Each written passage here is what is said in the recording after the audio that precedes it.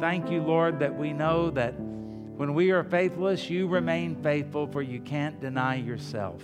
And so, Lord, as we've named people and situations and thought of people and situations that are hard, that are rough, that are terrible, and that are painful, we thank you, Lord, that in the midst of all of that, we know that you are doing what needs to be done, and your sovereign plan is being worked out, that you're comforting people, that you're healing people, that you're strengthening people. And some people, we thank you, Lord, that when the time comes, we're absent from the body, but we're present with the Lord. So it's a win-win situation. And forgive us when we get down in the mouth, when we think it's all about us. Forgive us when we see nothing but hopelessness in the future. And we pray, Father, that we as your children, that we would remain faithful regardless of how we feel, regardless of what circumstances are, and we would always rely upon your faithfulness as well. Thank you for loving us so very much. And we pray all of this knowing that you are working in ways that we sang about that we can't see, ways that we haven't even thought to pray about, ways that have not even entered our mind. You are always working. Thank you, Lord, for that. And so this we pray to your glory and honor, lifting up your people, whatever their needs may be, unto you. And we do this to a faithful God. In Jesus' name we pray. Amen. Well, we got a microphone switch. That's why it took so long to get back going here. So hopefully things will work out better. And we are looking in the 5th chapter of John. Praise God, we made it finally to the 5th chapter. And we have a story here, but the story is not quite what most people think it is going to be. Most people think this is a story about how to get healed. This is a story about if you want to be healed, you can be healed. Well, while that did happen in there, I think you'll see when we get to the end of all of this, this is not really the point of the story. We've titled it, The Battle is On, because Jesus Christ came, and he came to destroy the works of the devil, the Bible says.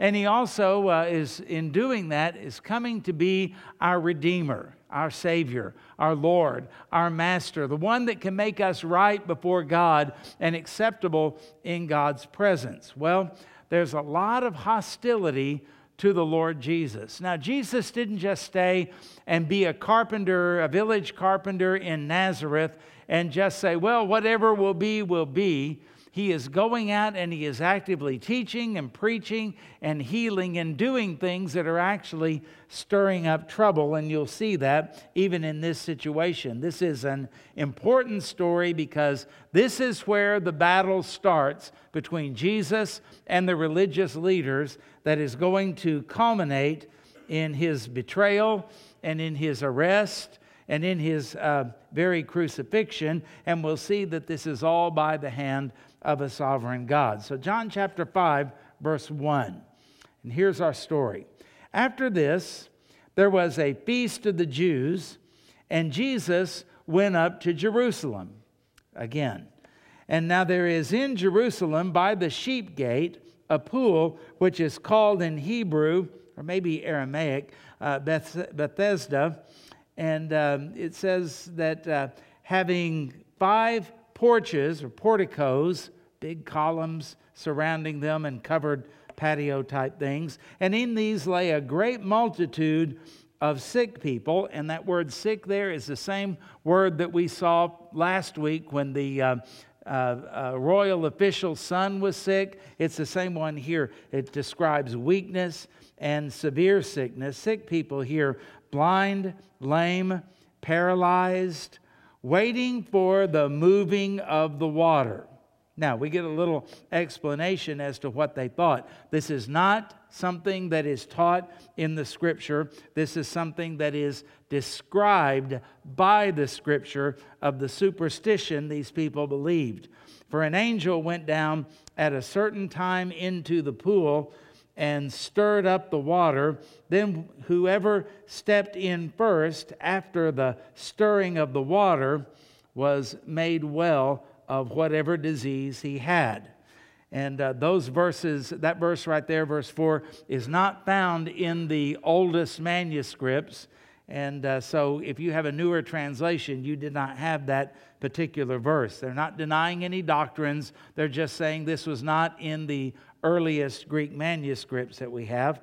In verse 5, we pick back up. Now a certain man was there who had an infirmity 38 years, long time to suffer. In fact, a lot of people in those days didn't even live 38 years, and he lived longer than that, suffering from this paralysis, this weakness.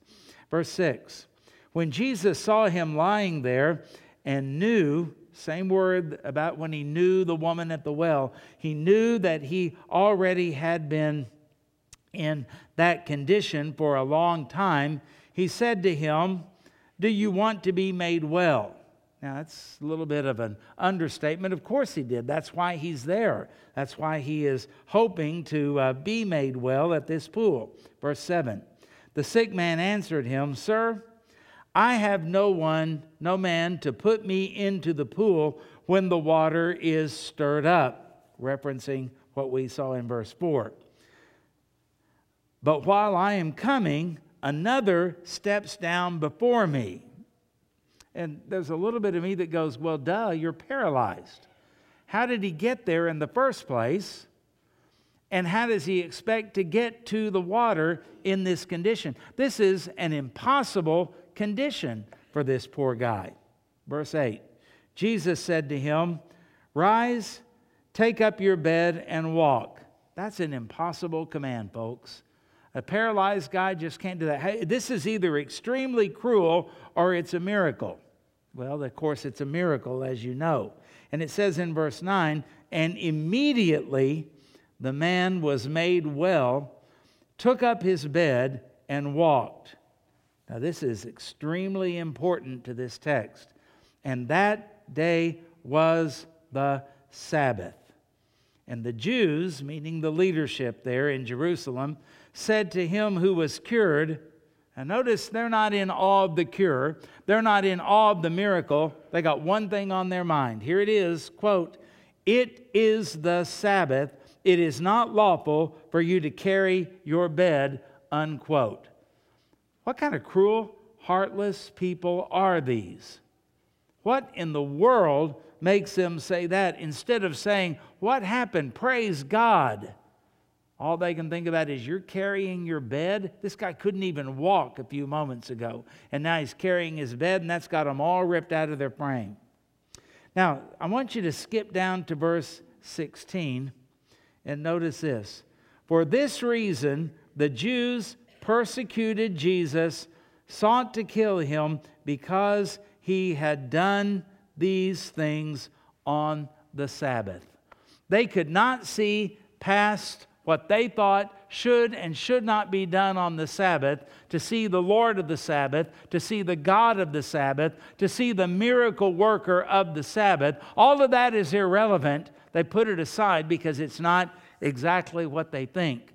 It kind of reminds me of people today that look around and they see all of the world and all of creation and all of the universe, and yet they deny the God who made the universe. All they can do is get hung up on the fact that there can't possibly be a God. This all has to be by random chance. People believe what they want to believe, what they think, what they see, and what they focus on. And if you look, the heavens declare the glory of God, but not for a lot of people. And in this case, the glory of God is on full display, where this man who has been sick for not just a week, where they could say, oh, it was temporary paralysis, 38 years. This is a man who hung all of his hopes on being able to get into a pool of water whenever the water was troubled, in hopes that he might be the first one in and healed, and yet he has no ability to do that, to do any of that. And here he is walking, carrying his bed, and all these people can do is say, you're carrying that on the Sabbath? Don't you know that that is unlawful? And we'll talk about that in just a little bit. But the thing that I want you to look first with me, and I want you to see the merciful Savior. This is Jesus coming upon a scene where the Bible is really clear here. There are tons of sick people, and Jesus didn't say, all of you just be healed. He goes to this one specific man. It reminds me of when Jesus went to Bethany and Lazarus had died, and Jesus goes to the cemetery. And he doesn't just say, everybody up. He says, Lazarus, come forth. It was a specific call to one particular person. And had Jesus not said the name of Lazarus, every dead person in that cemetery would have come out of their tombs. But it was a specific calling for a specific person at a specific time. Same thing here. Jesus doesn't walk up to anybody else in these 5 covered patio type things that are filled with people that we saw blind and lame, paralyzed, whatever the case may be. They're people in desperate situations, but he does come to this man and he does show mercy unto this particular man. So if you were in that crowd and Jesus came up to you, I think you would be pretty excited to think that anybody would even speak to you, to think that they would show interest in you. And then Jesus asked him that question, do you want to be well? Well, of course he wants to be well, but he verbalizes it here as he meets the Master, the merciful Savior here, the Lord Jesus Christ. Now, this is at a feast of the Jews. That's why Jesus has left Galilee up north to come down to Jerusalem. We don't know what feast it was. There were several feasts that they were required to attend. Every Israeli male within 15 miles of Jerusalem was required to attend it. And of course, people would come from all over Israel and the Roman Empire for certain feasts. Passover and the Feast of Tabernacles, sometimes called the Feast of Booths. Pentecost was there. And then there was also Hanukkah. We know about that. That was a feast that was not prescribed in the Old Testament, but it was a traditional feast, or the Feast of Dedication, sometimes it's called, and we'll find Jesus even going to that. And here he is, the sinless Son of God, the one who is the object of worship at the temple, and yet he attends these feasts. Now, we don't know which one it was here because John doesn't name it. It's not important. He was just there because of the feast, and while he's there, he's over on the north side of the temple by the sheep gate. Today they call that area the Lion's Gate. And he was walking through this area where this pool was, and the whole idea was, the belief was, that those people had, that an angel would come down, and this pool was apparently spring-fed and occasionally would bubble up. And some historians think that it even had mineral qualities in it that would color the water. And so they looked at it as a time of healing. And they made an assumption, kind of a superstitious assumption, that when the water bubbled, there was an angel that came down. And so the Bible describes what they believe. And so the first one in the pool wins. Can you imagine? Last one there is a rotten egg.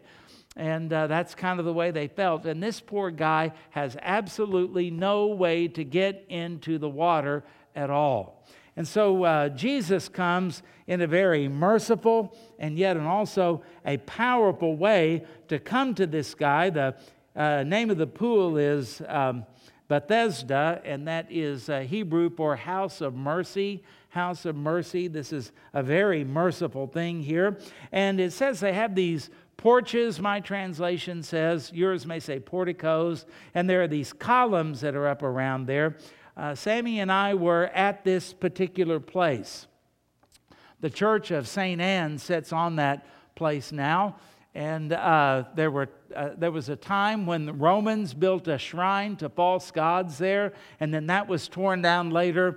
And then there was a church that was built there, and then it was torn down by the Persians, and then later rebuilt. And we were there at the Church of St. Anne's. It has tremendous acoustics. We went inside and we actually sang a hymn to the Lord. And just incredibly. It was built in about 1100 AD, so it's extremely old. And while they were redoing it, refurbishing it in the 1800s, all of a sudden they found these particular columns that are described here. So this is a real place, a legitimate place archaeologists have found this place. In fact, archaeology is the Bible's best friend because every time they dig, they find something that affirms what is said in the Bible. And for years, they looked around, they said, well, that couldn't possibly be the case. And then they did some digging, and lo and behold, there it was. And Sammy and I were privileged because of your generosity to actually be in that place and to see those type of things. And so this is what is happening here, and this is what is going on. But it seems strange to me, a paralyzed guy can't get to the water. That makes perfect sense, doesn't it? But also, a paralyzed guy shouldn't be able to get to the pool either. Somebody took him there. There's some reason that he is there. Maybe they just left him there and he lived there like a homeless person. I don't know. Maybe people came by and fed him and gave him water. I have no idea how all of that worked. I just know he is in a desperate and a helpless situation. And so Jesus comes by and happens to come upon him by a divine appointment as he was regularly attending one of these feasts that are going on here. And so we find him being in the right place at the right time in order that he might minister to this person. But there's more to the story than just the fact that he was healed. That's a great thing that he was healed, but there's something else that is going on here and the reason that John includes it. So let's move on to point number 2. Notice the futility of this guy's faith. Now, faith we would put in quotes because when you think about what humans put their faith in, it's kind of amazing. They say, well, I couldn't possibly believe in a God who does this or this or this, and I just don't see anything like that. And yet they will put their faith in the stock market. They'll put their faith in politicians. They'll put their faith in medical science. They'll put their faith in all kinds of things. And this man had some degree of faith. Now, it wasn't in Jesus. He didn't know who Jesus was. He didn't know who was talking to him, as we'll find out later on in the story. But he had faith that if he could just get to that water somehow. Okay, Mr. Paralyzed Man, how are you going to get there? And he would probably say, I have no idea. Maybe his hope was whenever the water was troubled, and they assumed it was maybe by an angel that was coming. That was more superstition than it was fact. And then I can get, maybe some kind person will be there to drag me and throw me into the pool. Can you imagine a paralyzed man going into the water, being thrown into the water? I mean, this all seems rather bizarre and rather strange, doesn't it? And so he was trusting that the fact that he was by the pool, surely that counts for something. And then he was trusting that somebody would get him in the pool of water. And it's all, what? Human effort. Human effort. That's what he is trusting in, like a lot of people today.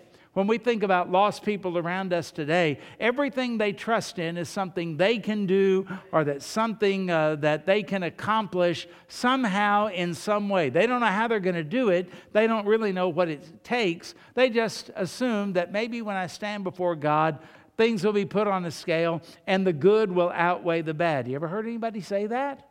And yet when you ask them, well, how much good? How do you know when you have done enough good? And they shake their head and they go, you don't. You don't know until you get there. Well, isn't it too late by the time you get there?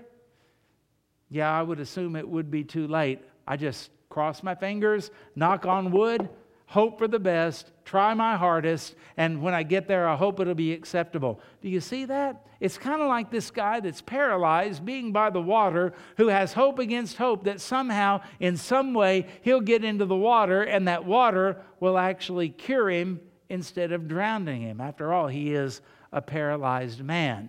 That's not much to hope for. That's not much to trust in. That's pretty fragile. That's pretty futile, I guess we would say, and yet that's what his hope is. I don't know how long he's been here. We do know he's been suffering from the paralysis for 38 years.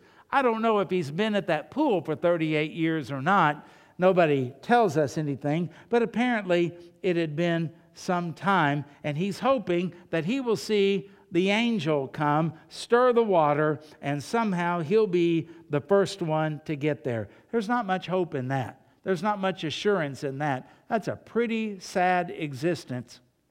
Day after day, week after week, month after month, year after year, with absolutely no hope and no assurance that anything is going to change. Now, when you read things like this in the Bible, I want to remind you the Bible contains a lot of stories.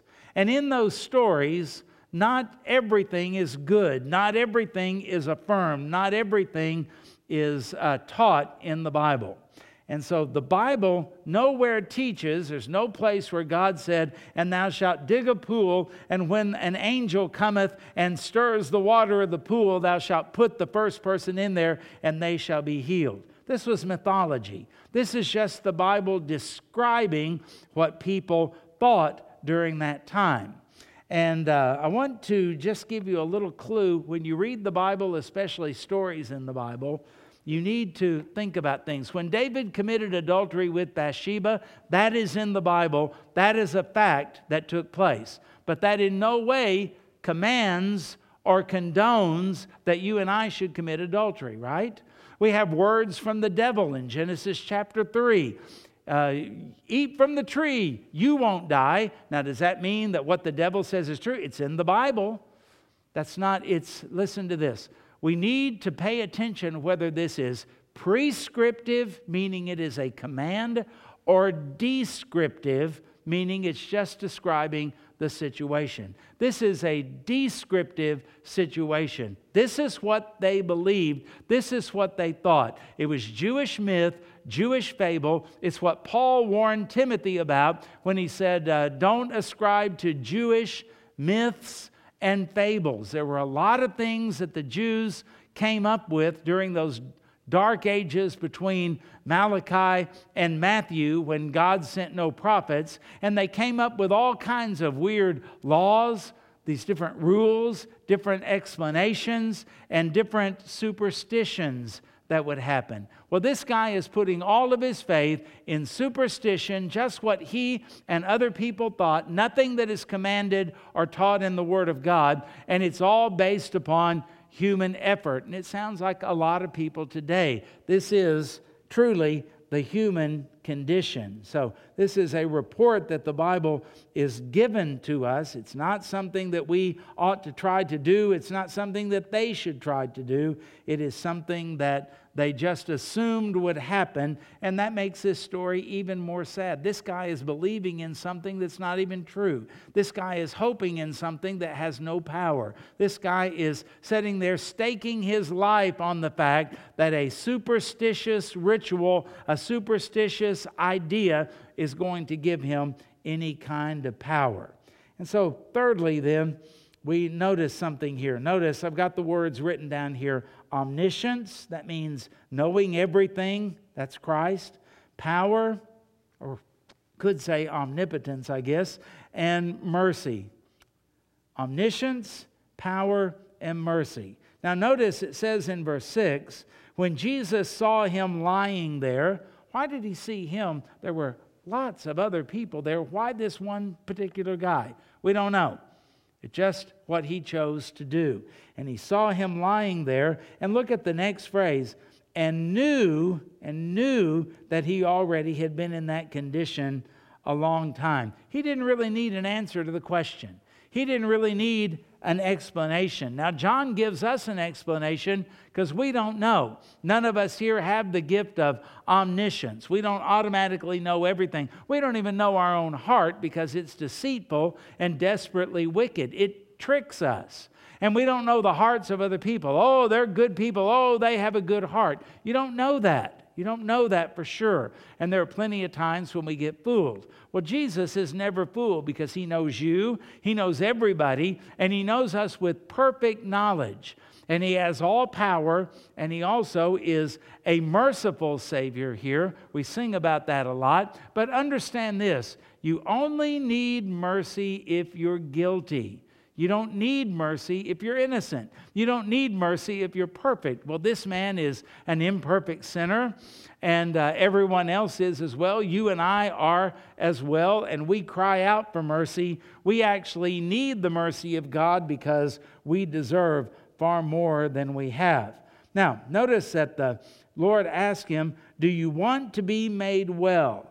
Well, that's why he's there, isn't it? But he wants this man to confess it. And the sick man answered and said, Sir, I have no man to put me into the pool. Notice his faith is in man. No man to put me into the pool. And his faith is in the pool, in the water, when the water is stirred up. But while I am coming, another steps down before me. So now it's not only that I need somebody and I need to get in that water at just the right time, but also there are other people who are taking my place. They're getting there before I do. There's only so much healing that can take place, and someone else is getting healed. I remain sick. And so his faith is completely messed up, and he has no idea who he's talking to. So consider this. Out of all the people who were there, Jesus saw this one man. And I want you to think about how beautiful and wonderful that is. Because if you look at it like that, out of all of the billions of people on the earth, why are you saved? Why did you hear the gospel? Why did you hear about Jesus? So many have never heard, but you have. That's simply the mercy of God.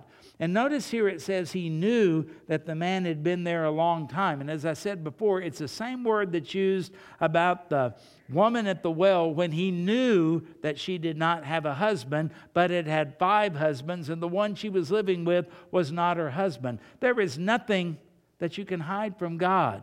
There's nothing that you can surprise him with. There's nothing that will shock him. There's nothing that he looks and goes, well, I didn't know that, or I didn't see that coming. Those are words that will never come from the Lord. And so we find that Jesus knew the man's situation here, and he comes to this particular man, and the man's answer to Jesus' question shows us some things, that he had no idea who Jesus was. It's not like there were some other situations in the Gospels that you remember where they cried out to him, Jesus, Son of David, heal us. Not here. This guy has no idea who Jesus is, and he thought his only hope would be in human effort. Maybe he hopes that Jesus would stay there with him and he would say, hey, whenever that water moves, I'll toss you into the pool. Jesus is a big, strong man. He was a carpenter after all, and he would have the ability to pick up this frail, weak, paralyzed older man and put him into the water. Maybe he hoped something like that. I don't know. Maybe he hoped a relative would come by. I don't know. But he is trusting in the compassion and the mercy of humans, and he has no idea who this is to whom he is speaking. Kind of like, again, like the woman at the well. Remember, Jesus said to her, if you only knew who was speaking to you, you would ask him for a drink. But she didn't, and so she didn't. And she had no idea until he revealed himself to her. Same thing is true with this man's case. He's not crying out. He's not seeking Jesus. He's not looking. He doesn't even know about Jesus or anything that would have to do with him.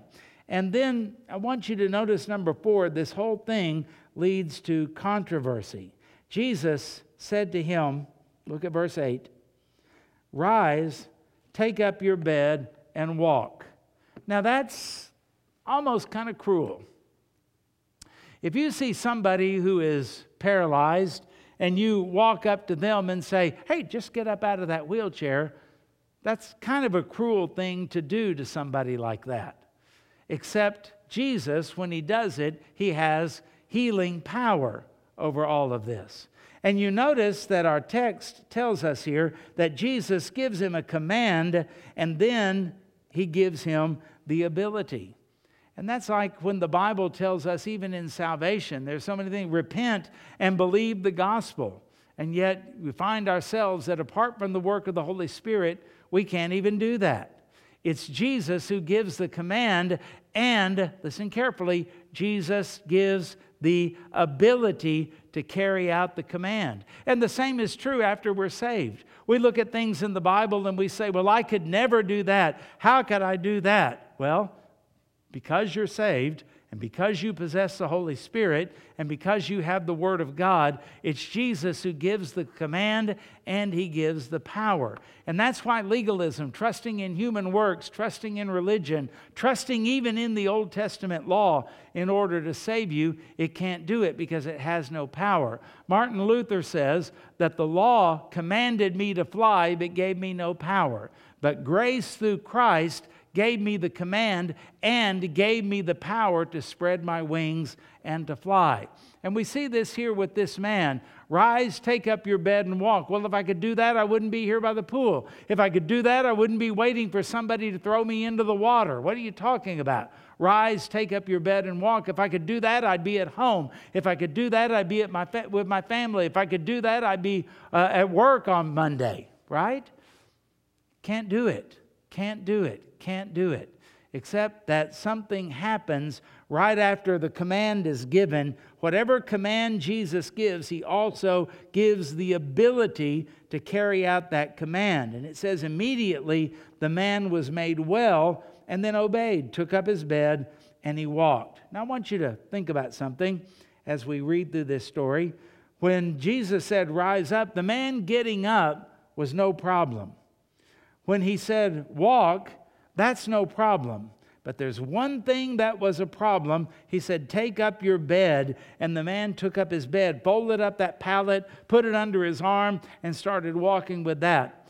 Now, the fact that he rose from the pallet didn't attract any attention from the Jewish leaders. The fact that this guy that was paralyzed was walking, there's nothing brought up about that at all. You know what they saw? He is carrying his bed on the Sabbath. You know, religion has this way of just taking all the joy out of everything.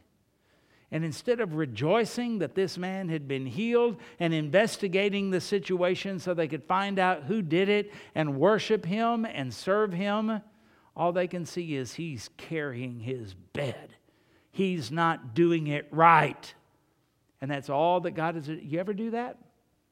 You ever had a time where you really can't see the person or see what's going on? All you can see is something you don't like, something that you don't think is good, something that you are offended by. We live in a land and in a culture now where everybody is offended by everything. You know what that tells us? We are so immature as a society. We think we're so smart. We think we have been so liberated, and we think we are so advanced. They call it the progressive movement.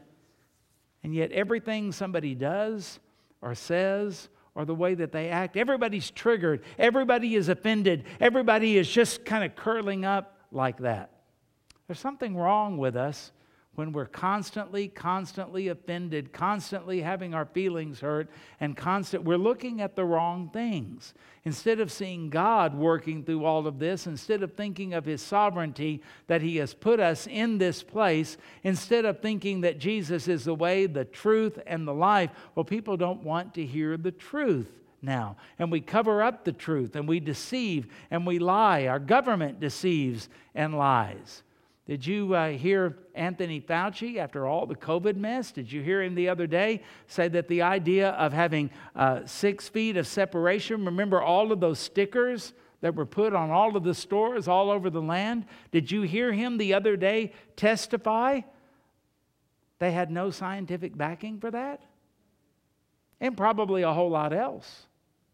And yet they have no problem just blatantly telling a lie and repeating a lie and gaslighting us with all of that type of thing. And we're still under a little bit of that today. Isn't that amazing? And no shame, no remorse, no regret, because we live in a society of falsehoods. We live in a society where we don't want to face the truth about ourselves or about our situation. I'm a good person. I'm enough, we say. I am capable, and all of these kind of things. And don't you tell me I'm not. I am a tolerant, progressive person, and you better not refute that or I will cancel you. I mean, isn't it ironic? It's crazy. And we look at the people that are back here in Jesus' day, that the fact that a man like this gets up and the fact that he walks, they just ignore that. No big deal. But he's got his mattress under his arm. And that is a problem. And that's why John adds on to this verse, and that day was the Sabbath. Oh, we've got problems now. This is a big, big problem. In John chapter 5, verse 10, it says, the Jews therefore said to him who was cured, it is the Sabbath. It is not lawful for you to carry your bed. Unimpressed by everything else, but you broke the law. That's all they could see. They never saw righteousness. They never saw goodness. They never saw anything else. All they could see was what was wrong. Let me tell you something. Some of you who are parents, if you're not careful, all you'll ever see is when your kid does wrong. Catch them doing something right and affirm them for that kind of thing. There are some of you that all you can see is everything that is wrong in somebody else. Your teacher this morning said something wrong. Maybe I did something that was wrong or got something wrong. Happens, doesn't it? Maybe we look around at the world we're in and all we can see is what is wrong. All we can see is that it's freezing cold outside and we can't praise God for the fact that we have heat. All we can see is that something doesn't work instead of praising God that anything works in a fallen world. Think about all of that and think about our attitude. We tend to be a lot like them. All we can see is where other people stumble. All we can see is where they mess up. Now, certainly we ought to go by the Word of God, but I want to ask you a question. Were they going by the Word of God? Well, let's find out, because as we progress into this story, we see that the problem was not actually what was written in the Word of God. I want to read to you out of Exodus chapter 20, verse 8. What did God say about the Sabbath? Well, He said, remember the Sabbath day to keep it holy. 6 days you shall labor and do all your work, but the seventh day is the Sabbath, Sabbath means seventh, of the Lord your God, and in it you shall do no work, you, nor your son, nor your daughter, nor your male servant, nor your female servant, nor your cattle, nor your stranger who is within your gates. For in 6 days the Lord made the heavens and the earth and the sea and all that is in them, and rested on the seventh day.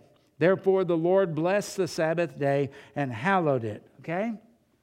That's the command. Does that say anything about carrying a bed? No. Well, where did they get that? Well, during those 400 years of silence between Malachi and Matthew, they weren't hearing from God, so they would get together and they would write commentaries on the law. The Mishnah, one of them is called, and the Talmud, another one is called. And the problem is, after they thought and reasoned and wrote all of that out, it started carrying equal weight with the Scripture. And they started saying, well, if we're not to work on the Sabbath, well, how do we define work? It's not enough just to not do our normal job and making our money and spending that day with the Lord as they were commanded. We have to define every little thing. They were looking for loopholes, kind of, and they were also looking for ways to condemn other people. A man who lived in the 1600s, considered the greatest Hebrew scholar that Europe has ever produced, he said that the rabbinical law read like this. You ready? Whosoever on the Sabbath bringeth anything in or taketh anything out from a public place to a private one, he hath done sin. And if he hath done this inadvertently, he shall sacrifice for his sin. Now listen to this.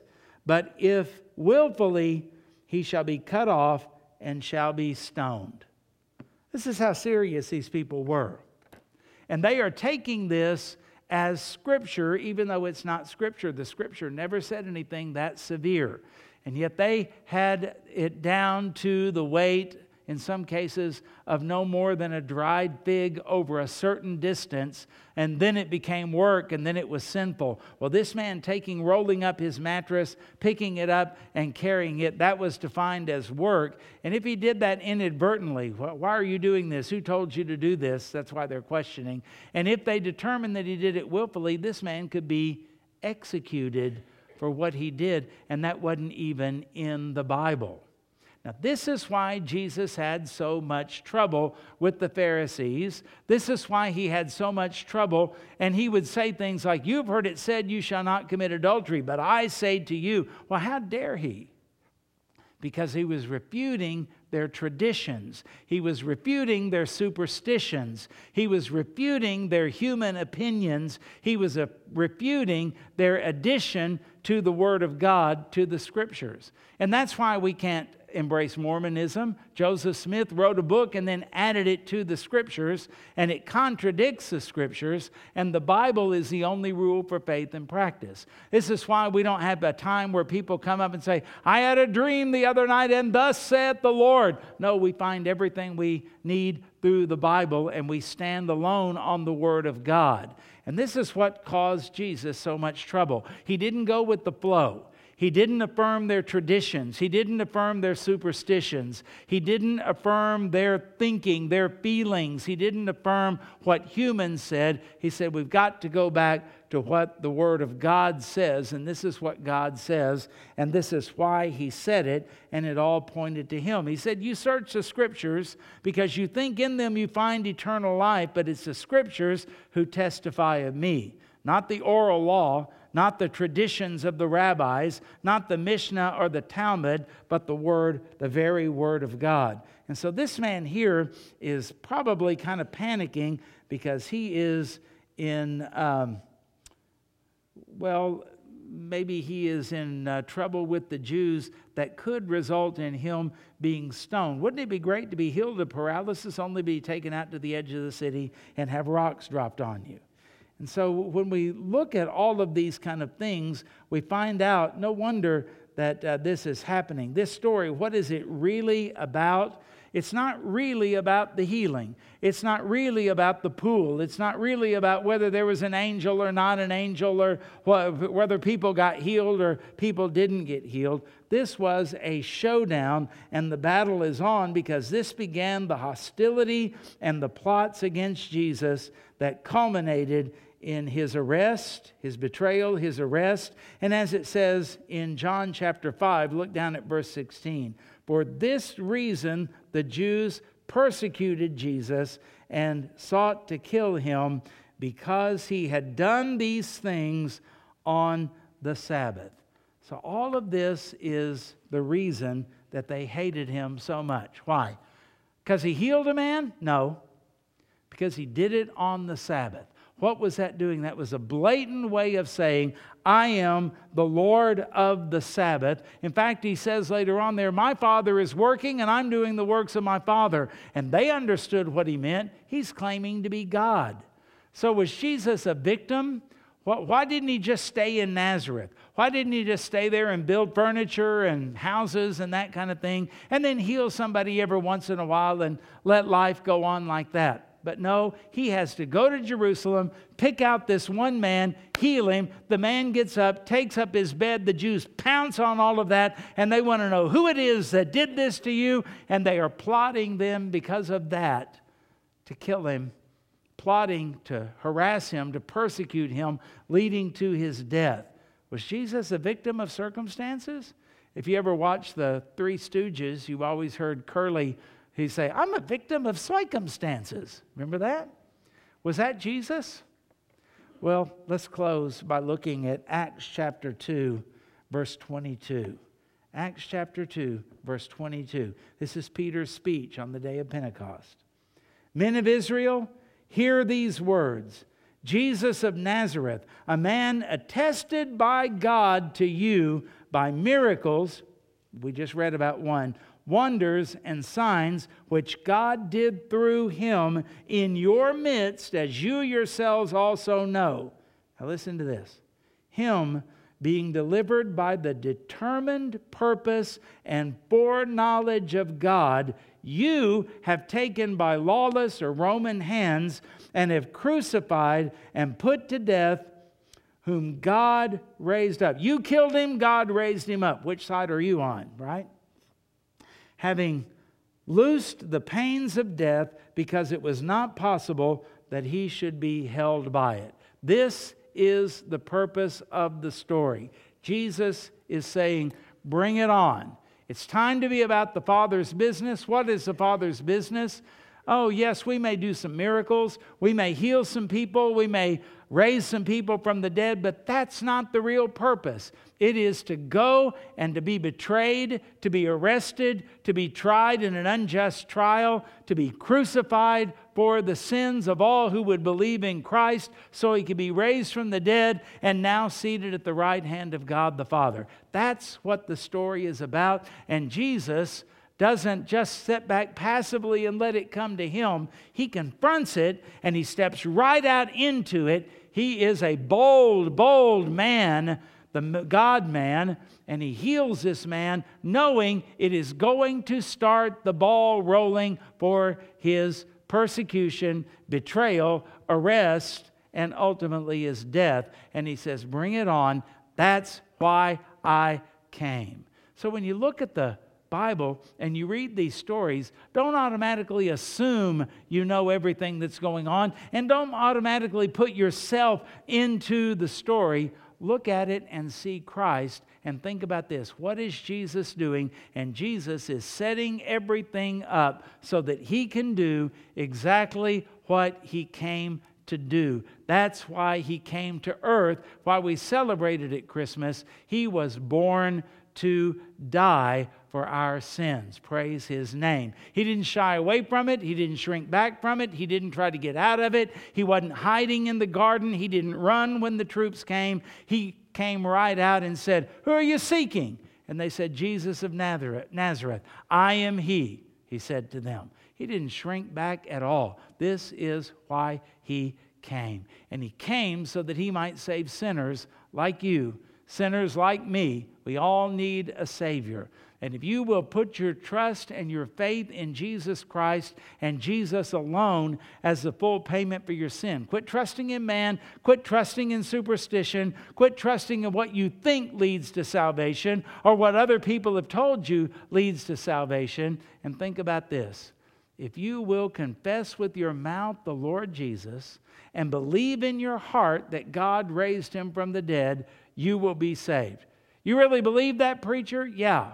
Well, how do you know what the truth is? Because it's found in the book of Romans, chapter 10, verse 9. And we stand on the Word of God, and the truth of the Word of God tells us exactly how it is that we have a right relationship with God.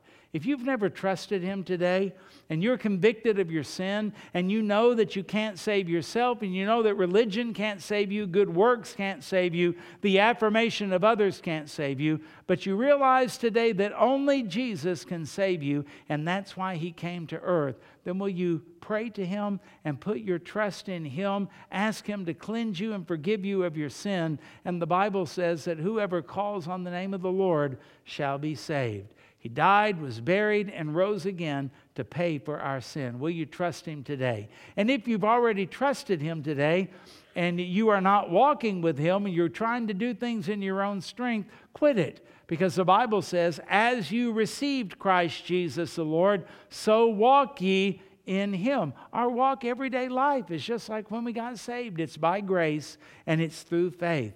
Trust him. No matter what situation you may find yourself in, you can trust him for everyday life just like you trusted him for your eternity. And my prayer is that all of us, saved or lost, would repent and turn to Jesus, bow before him and submit to him and walk in his strength and power. May we pray together? Lord Jesus, it seems to me like a lot of Christian people today are trying to do things their own way, in their own strength, and they fail constantly. They have no joy, they have no peace, they have no power in their life. And my prayer is that today they would repent of that. And then there are lost people here today They think they earn gold stars by coming to church. Well, I'm glad they came, but this doesn't save them. It doesn't help them. It doesn't push them toward it. There's only one thing that saves, and that is Jesus Christ. May they repent of their sins and call upon Jesus as Savior and Lord today. And may we all leave this place right with God for your glory. And thank you that you are such a faithful Savior, a powerful Savior. And thank you that when you came to earth, you let nothing deter you or detour you from going to the cross. Praise your holy name for that. And it's in Jesus' name we pray. Amen.